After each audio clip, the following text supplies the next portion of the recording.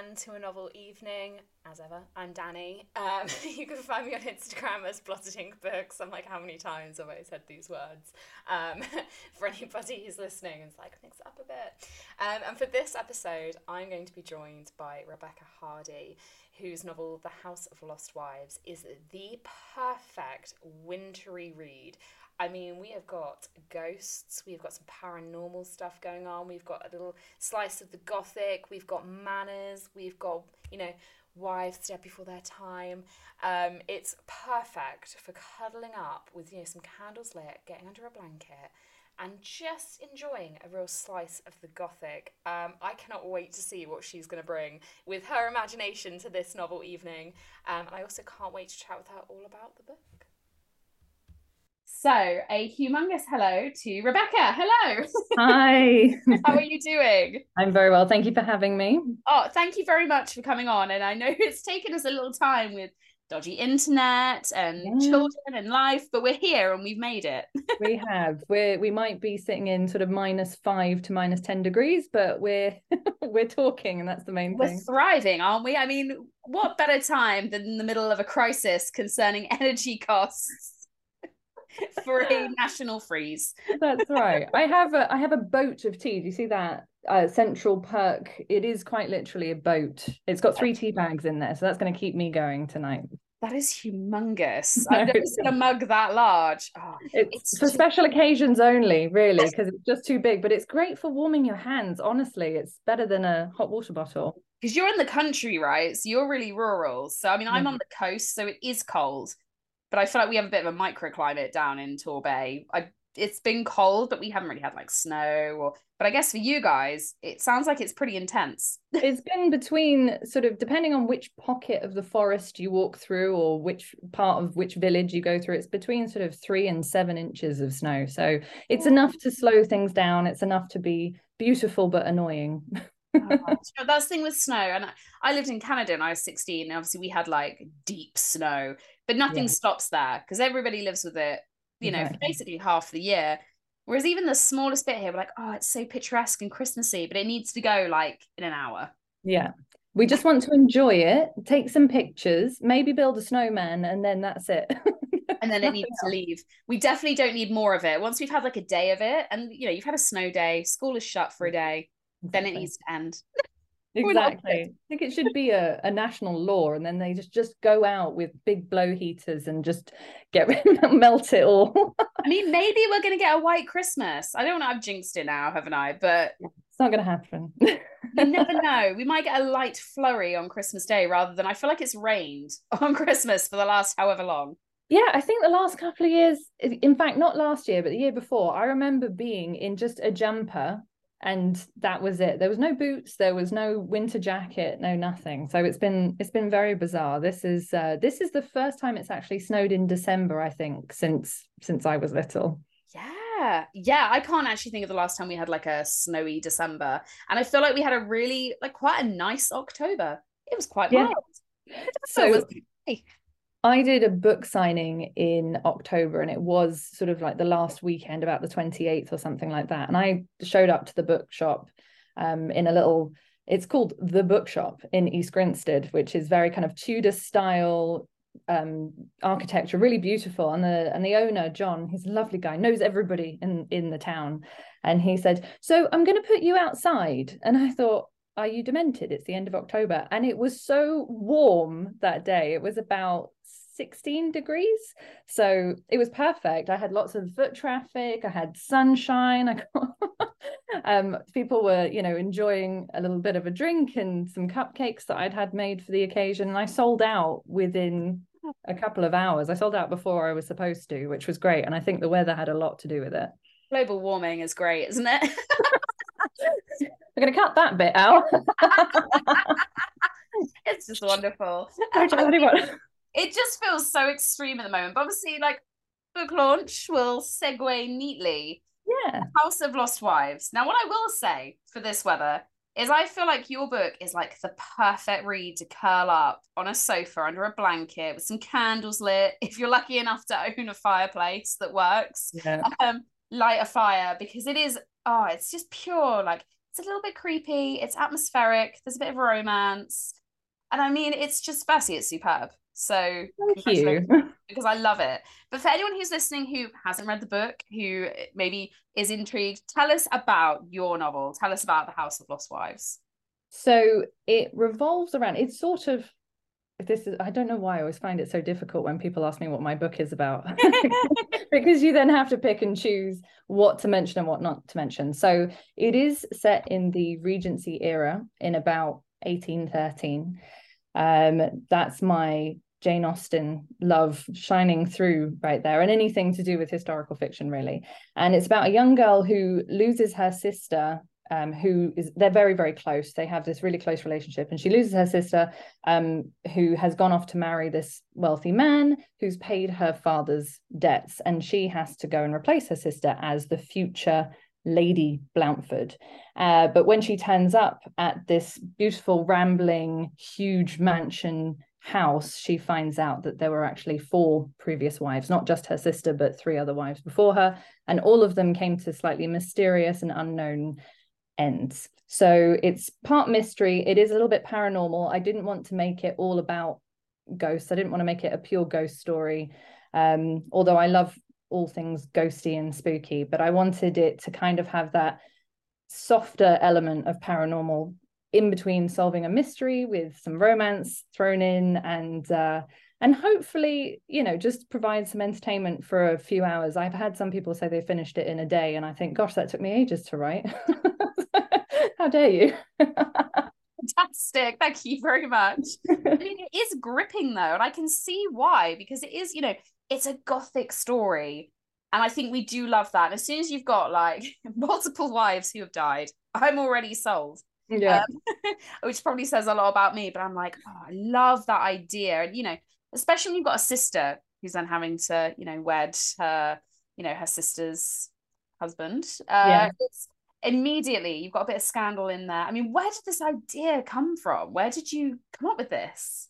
Interestingly, I mean, I've grown up between London and Sussex most of my life. So I lived in London for a long time. I went to school in Sussex and I moved back to London. I worked in Sussex, and I've just kind of gone, sorry, I should have gotten rid of that. I'm going to just turn all that off quickly. Don't worry. Right. So I've lived between London and Sussex for most of my life. I went to school in Sussex. I lived in London, back and forth. And I kind of had this concept of what would it be like to do that move in a different era. And I've always had this slight obsession with the Regency era because it was pre-Victorian, pre-industrial revolution.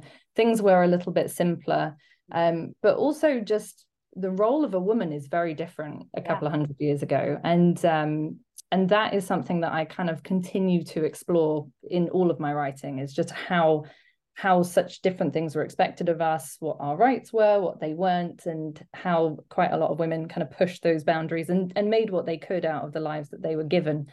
And I think, funnily enough, the first scene that I wrote in my head was of Lizzie and the stable boy, Geordie, who is a character that he's a side character, but so many people have said to me afterwards, I absolutely love him. He's like the cutest little cinnamon roll.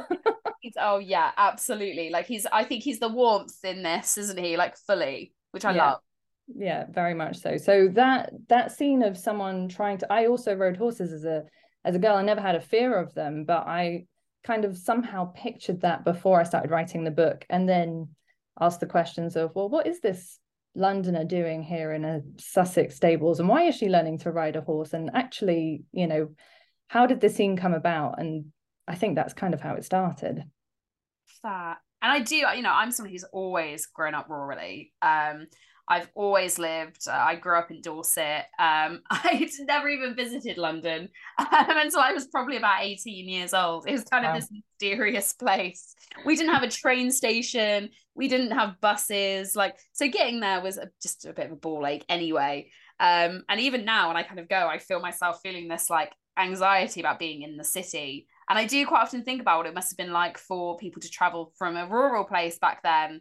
You didn't have the internet. You couldn't just access and see what it was like and to arrive there. And the reverse is also true. You know, the idea of someone who's lived in a city in that environment suddenly being, you know, rural, I think it's a really funny switch, isn't it? Like I love that idea of a fish out of water. Yeah, and combine that with whatever the person's going through at the time, whether it be solving the mystery of your dead sister or trying to get out of an arranged marriage or Yeah. you know, all these additional sort of fears and mysteries. I mean, when I moved from London to Sussex the first time, I sort of semi-boarded at school, but because the boarding was so expensive, I ended up actually just staying with a friend. Somehow her parents were okay with that. It was quite amazing. But they had 7 cats and there were always mice in the house. And I would wake up sometimes in the middle of the night with like a mouse in my pillow. Oh, Lord. And it was all really wild and weird, and I thought this stuff like this wouldn't happen in London, sort of thing, you know. And you'd have to, you know, the amount of work that it took to live in the countryside really fascinated me. So then when I ended up moving down here a few years ago, because my kids were getting a bit bigger and the schools are so massive in London, that we wanted to go somewhere just a little bit set back from the city but still commutable. And that again, that sort of fish out water feeling is very familiar to me. So I think that's kind of reflected in the book. Oh, definitely. And I think as well, like upbringings, like you're saying, my upbringing was very much like back doors open, go out in fields, roam woods and forests alone. Like it was just very much, that wasn't even, I mean, probably a bit different now, but certainly when I was a kid, you know, you would be out in fields, you would be out on farms, you would be trekking around woods. And that's, you know, it's a very different, I don't think you realize until you either meet someone who's lived both kind of worlds, or you have 2 people who have lived the extremes, how different those worlds actually are. And in your book, you capture that. They are 2 different universes. Yeah. Oh, well, good. I'm glad I captured that. You really did. And also, I think, you know, I was not aware that obviously, you know, in the terms of, you know, a sister marrying her late sister's husband, you know, was that something when you were doing research, did you kind of come across that? Is that kind of a commonality? Well, actually, it's illegal in that time period. There were laws against it because I don't actually know why it was made illegal at that point, but there were ways to sort of get around it. If you had the right money, if you had the right connections, It's really interesting that A, there needed to be a law, and B, that people have figured out ways around the law. Yes, exactly. And it was one thing that my editor actually brought up. Thankfully, I'd gone through the story enough times that it was pretty solid. And then my editor just made a few suggestions, but she said she pointed that out on the law point, and I addressed it then. But what tended to happen, and it made a lot of sense for people who, for example, would get married, they'd have a whole host of children, the sister might live nearby or in a house, and then the mother dies, and then all these children are left motherless, which was kind of a big deal at that time, and the next closest relation would come in and look after them. So it made sense to allow that to happen, but the fact that they then instituted a law where it couldn't happen made me wonder why. Yes. Yeah, you wonder how often this was happening. They were like, ooh, surprisingly a lot. The bud now. There seems to be a lot of like half siblings / cousins going on. Let's get this, you know. It's slightly bizarre. And in fact, I finished reading a book quite recently, which I was going to mention later, called Miss Austen by Jill Hornby, which is have you read it? I haven't read it. I've seen it everywhere, and I have read quite a few reviews about it. Well. It's beautiful. It is beautifully written. I won't say it was an easy read. I would say that it's harder than mine, because I tried not to make the language too modern, but at the same time still make it understandable for people that maybe don't read a lot of literary fiction. And so it was a bit of a tough read, but I did find it interesting that had happened at some point. One of the wives had died, and then a cousin had gotten married to look after the children and stuff. So it all kind of kept it in the family. Lots of cousins getting married. Yes. Yeah, I think as well, but I think especially in the case of your book, it really adds to this gothic effect, especially when, you know, you find out that there are wives previously as well, plural. But then obviously you've brought in the paranormal. Was that kind of a decision from the get-go that you knew you were going to include this kind of paranormal element? Sort of, yes. I mean, I've always it's funny, I've always had this sort of slight obsession with people being able to see ghosts. I believe when I was a kid, not to sound completely weird, but I believe definitely when I was younger, I was able to see them, or at least have some impression of them, because my grandmother, who I dedicated the book to, would tell me stories sometimes about me running into the room and saying, "Oh my gosh, there's a man on the stairs. Can you tell him to go away?" And so, and I have vague memories of those things, but I was about It's so 3 interesting you say that, because actually my grandparents had really similar stories as me, and I'm convinced that as children, before you're told that you can't see things, before you're told that they're not real, or before that's kind of influencing your brain, I think, because you always get babies as well, and you prop your baby up on the sofa and they'll just laugh. Yeah. Random stuff. No reason. Yeah, or like your cat will just be like staring at something with their tail going and stuff. And I always think, I wonder if there's a part of us that almost has that weaned out of us as we get older. I think so. And I've seen it handled in various different ways in different books and movies and stuff. And I've had a huge fascination with it. My grandmother also was massive on the paranormal sort of side of things. So although when I initially thought of the book, Lizzie didn't have any particular ability, as I was writing it, I realized that made a lot more sense than just her sort of wandering around this rambling house trying to figure things out without help. And bringing the ghosts in it just felt like it needed to be part of the story, if you see what I mean. Yeah, because I think then you're crossing into almost like more of a kind of crime mystery. Do you know what I mean? It's almost like, I really liked that element. You're finding out about these women as well, because I think the other danger is then those women lose their voice, right? You've got these wives, and if they can't tell their stories, you kind of lost their voices. Yeah, exactly. So that for me was quite important, even though, not to spoil it for anyone, but you don't necessarily see every single wife as clearly as you see, more clearly than others. Or should I say, you see some more clearly than others, but I think hopefully it kind of propels the story forward and keeps people interested, as opposed to it being a deterrent. My agent did say she doesn't like paranormal or historical fiction, and she really enjoyed the books. Wow. I thought, if someone who doesn't read paranormal and doesn't like historical fiction enjoys the book, then I must be doing something right. Must be right there. I mean, that's quite something to hear from your editor as well. Exactly. I think that's praise from Caesar right there, isn't it? Right, exactly that. And I kind of think, I didn't want to write a book that would just slot itself only into women's fiction, or only into mystery, or only historical fiction. And in some ways that confuses booksellers a little bit. It was in Waterstones under crime, which I was like, actually it doesn't belong there. So could we put it in historical fiction or paranormal? Paranormal, yeah. I can see why they were like, oh, let's just pick somewhere there. Yeah, exactly. I think they read the back and thought, it must go in crime, because the back doesn't really give away a huge people are dead, so ergo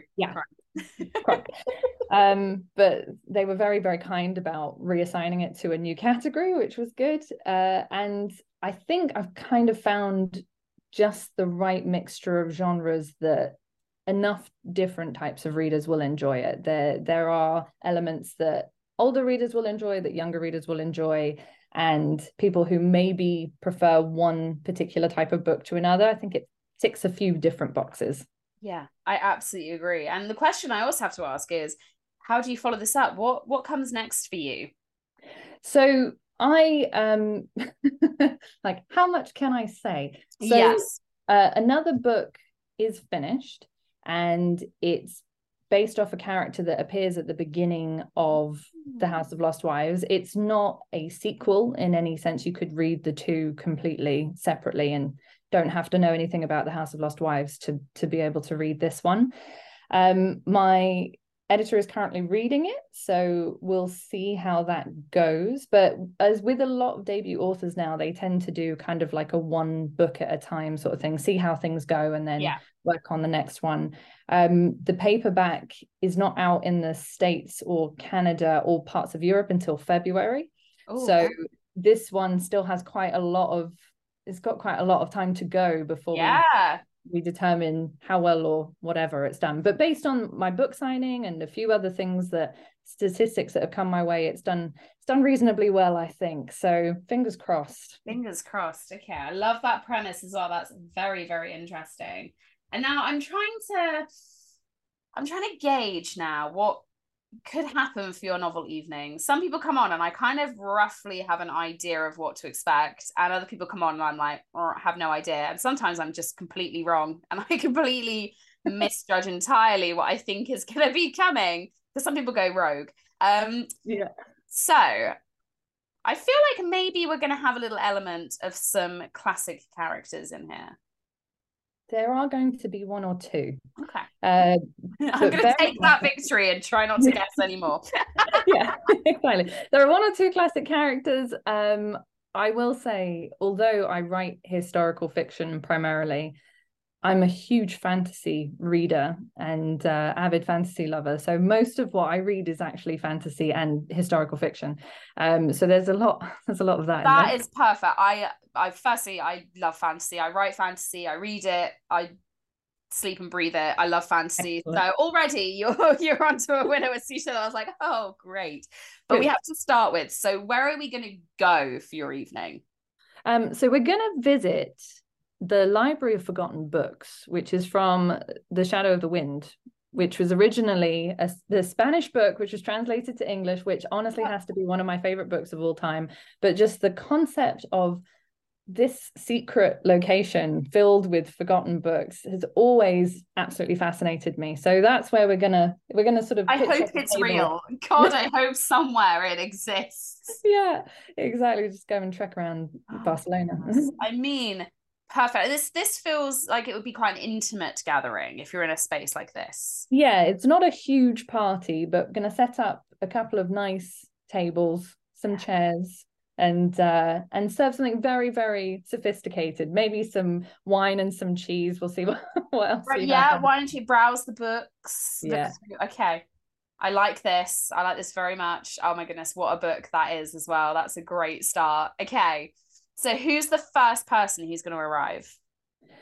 So I picked characters, but I also picked authors. So there are some authors no longer with us that I would love to have come along. My first would be Jane Austen. Okay. Because I think that she would have a huge appreciation for the books, but also would provide some very witty anecdotes in there. Partly, I think, mostly because when I read Miss Austen, as I mentioned before, by Jill Hornby, the humor of Jane really came through in that book, which I thought was quite interesting. I will say it was my favorite read of the year, but just to kind of get a glimpse of what she might have been like in real life, and her letters and the way that she wrote and the way that she spoke to her siblings and things like that. I just thought that's a woman I'd like to sit down and have a chat with. So I love that. She's been a popular choice for many reasons. I mean, I'm going to hold my hands up. I'm not a massive classics reader. I know that she's absolutely beloved. There's obviously a very, very good reason for that. And I think it's interesting that, like you say, you're taking it from another book as well that's kind of, embodied her, and you're sort of like, oh, do you know what? I like that. That Jane sounds like she would be someone I want to meet. Yeah, exactly that. And, I almost didn't put her on my guest list because I thought, well, I don't really know what she was like in real life, but that book has given me enough of a feel for her character and the letters that she wrote and her kind of sense of humor outside of her books. Again, I'm also not a massive classics reader, but I have read a lot of Austen. So she has to be on there. Okay. I'll accept that. I'll allow that. That's yes, good reasoning. Okay, who's next? So next I have another author, actually, who I wish I had met in real life when he was alive, but that's Terry Pratchett. He is one of my all-time favorite authors. I went to an evening with him back when Raising Steam came out. And even then, when he was kind of in, unfortunately, the later development of his illness, he was still so incredibly witty and so on point. And it was just such a magical evening, even though I was probably 100 meters away from him. So I thought he would be able to give me some writing insight as well as just bringing some humor and kind of rounding out the crowd, I think. I mean, legendary, right? I mean, there's no more explanation you can give. I remember watching, I think there was a TV show about him when I was very young, and he was just such a larger than life character as well. Just Totally. there's nobody like Terry Pratchett. I don't think there'll ever be an author like Terry Pratchett and the level of books that he created and worlds, and absolutely. And I'd love to see them together. Like, what would that be like? Yeah, it would be very interesting just from those two different time periods. Yeah. I would invite along Neil Gaiman, who thankfully is still living. He's actually my best friend's uncle. so I think I just choked a little bit as you said that. I'm like, I'm sorry. So that wouldn't in. Yeah, so that wouldn't be completely out of the question for him to come along, but I think that he might balance those two authors quite nicely. He's the last of the. I was gonna say something. I'd be really gushing, be like, "Oh my god!" And I just, I'm like, "Oh yeah, no, Neil Gaiman, that's totally cool." That's cool. That's cool. We can have him. Yeah, okay, fine. I mean, also, I think if you're going to talk about creators who make these incredible, complex worlds like Pratchett, he's up there. Like the level of what he makes, and I have followed him on socials for a long, long, long time. And even his social media posts are so insightful and clever and witty. And I'm like, how did your brain do that? Yeah, precisely that. I honestly, his imagination just completely blows me away. I have no idea how he gets to the concepts he gets to, but Wow.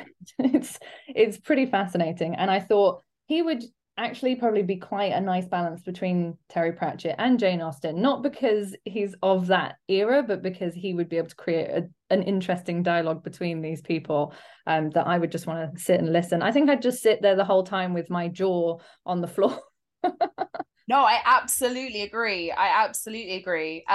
So yeah, excellent choices so far. I can actually really picture this in this space as well. Yeah, it's happening, right? You can see you've got the tables, the light's low, there's all the books, all the shelves of books. We're sort of nestled in between the stacks, and we've got Terry Pratchett with his hat and his cane, and we've got Neil creating this kind of conversation between him, and then we've got Jane with her, in full Regency garb, of course, with a bonnet. Yes. Okay. Is that all the authors you've got coming? That's all the authors. Okay, so that's my sort of selection. Then I'd move on to some fictional characters. Okay. So some people love her, some people hate her, but Aelin from Throne of Glass. Oh, okay. I love Sarah J. Maas, and I haven't read Throne of Glass yet. No way. I know. I have been told off so aggressively by my best friend who swears by them. She says it's better than ACOTAR, better than Crescent City. So I do. 2023 will be the year I rectify it, but I have heard of Aelin. Yes. And I'm intrigued. Yeah, so she mainly because she actually is also a book lover, and I think that she is such a book lover. You're going to love this series. I'm actually really jealous that you haven't read it yet, because you can read it for the first time. I love hearing that. I'm like, oh my god, now I have to read it. Yeah, particularly if you're. So the funny thing about ACOTAR, or A Court of Thorns and Roses, for those who don't know the you aren't using the slang that we're using.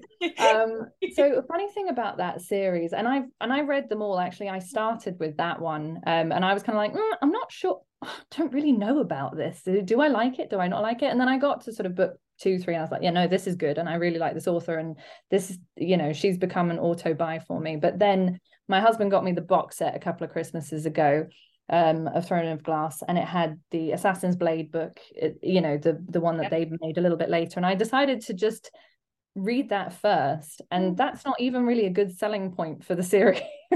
Some people say you should read it after the third book rather than the first book, but I just dove straight in there and read it first, and I've recommended it to so many people, both women and men who are just fantasy lovers, because it kind of incorrectly gets pegged as this young adult fantasy series, because Sarah J. Maas is obviously a female author, and sometimes that ends up happening, and it gets thrown in the wrong section of the bookstore or the library. But I've got plenty of male friends who are fantasy lovers who absolutely adore the series. So I think it's wild that ACOTAR is quite often found in YA as well. I think there's some weird marketing happening with her work.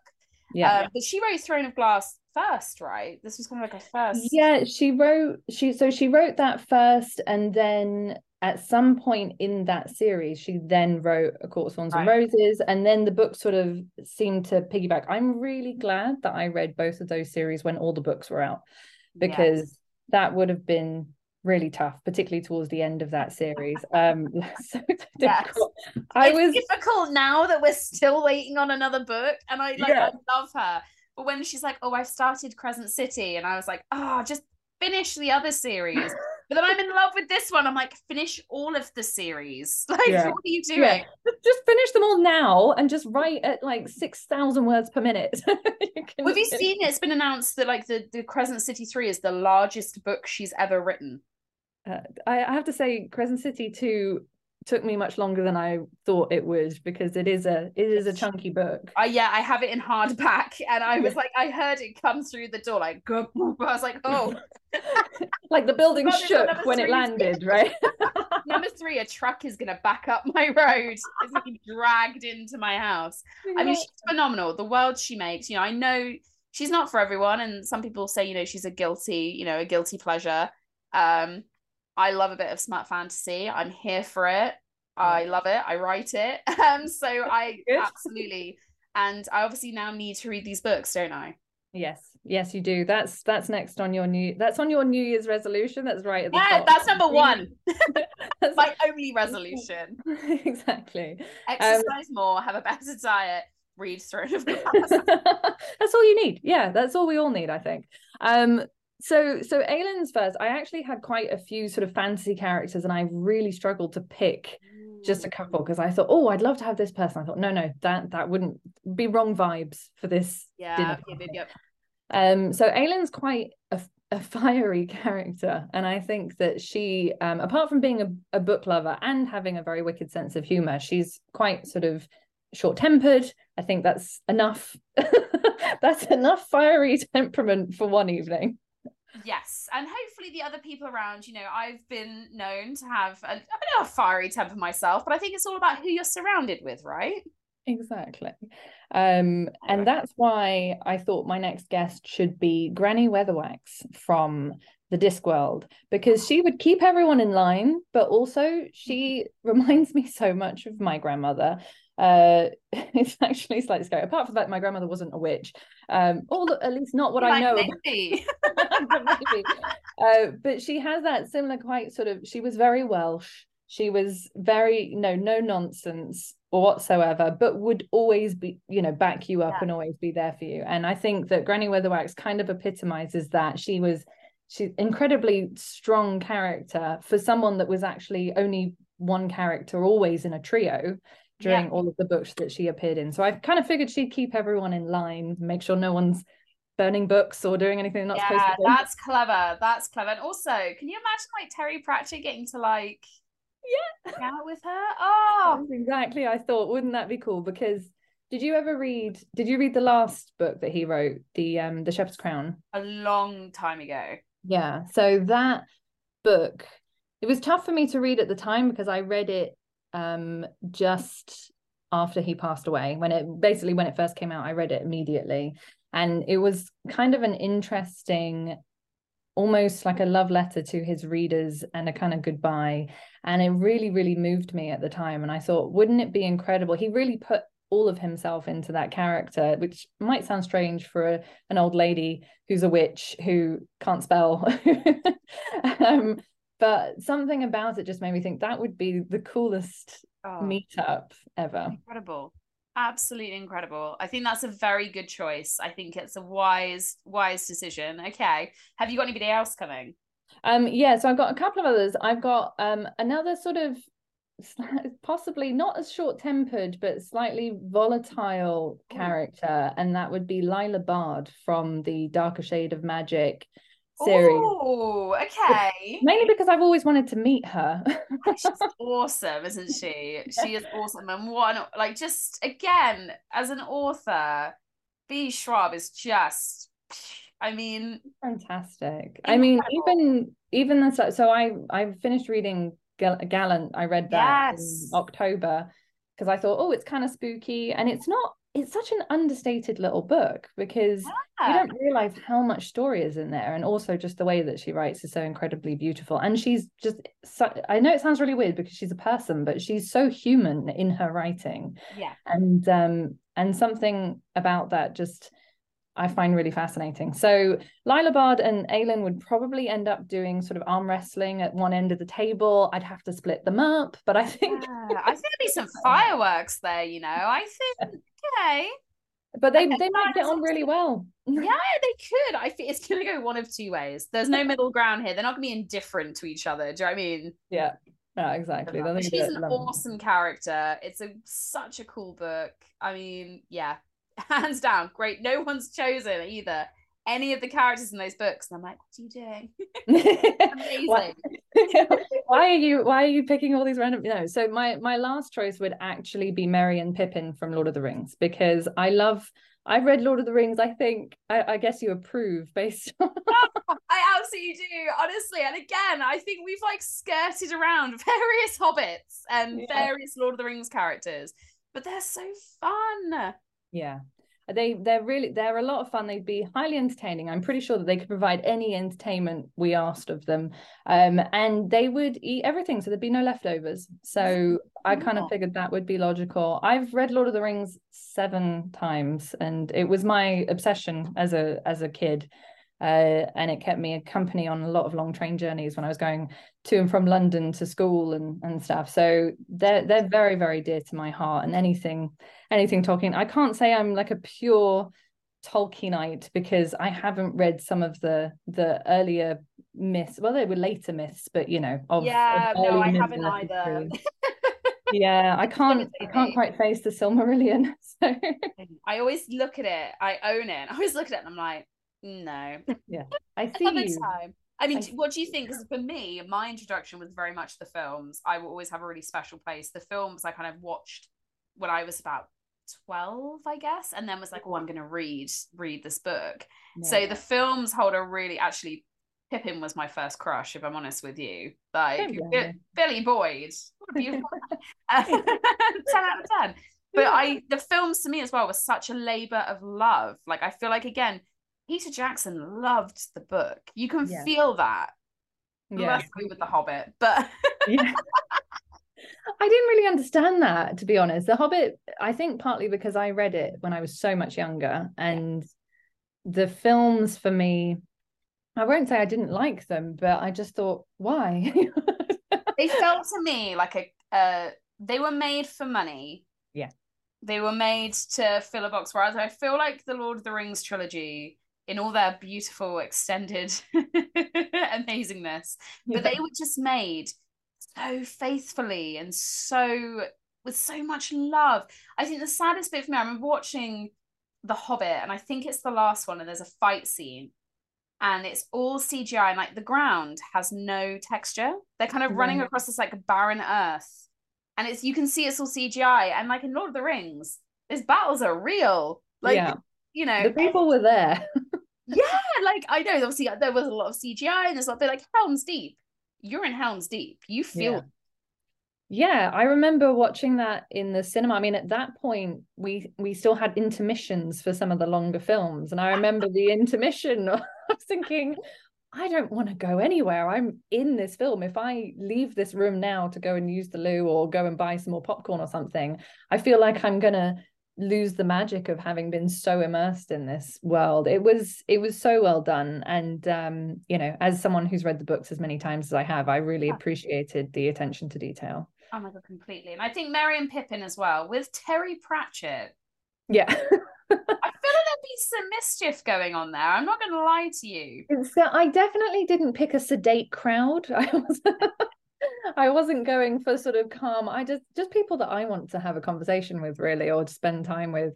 So those are my guests. Those are the people that I think. I mean, I don't know that Merry and Pippin would necessarily enjoy books, but I know that Ailyn is a big book reader, and I know that she would enjoy also speaking to authors as well. So I think it's a nice mixture. I really enjoy, and I think I say this every time, but I would very much like to be at this gathering.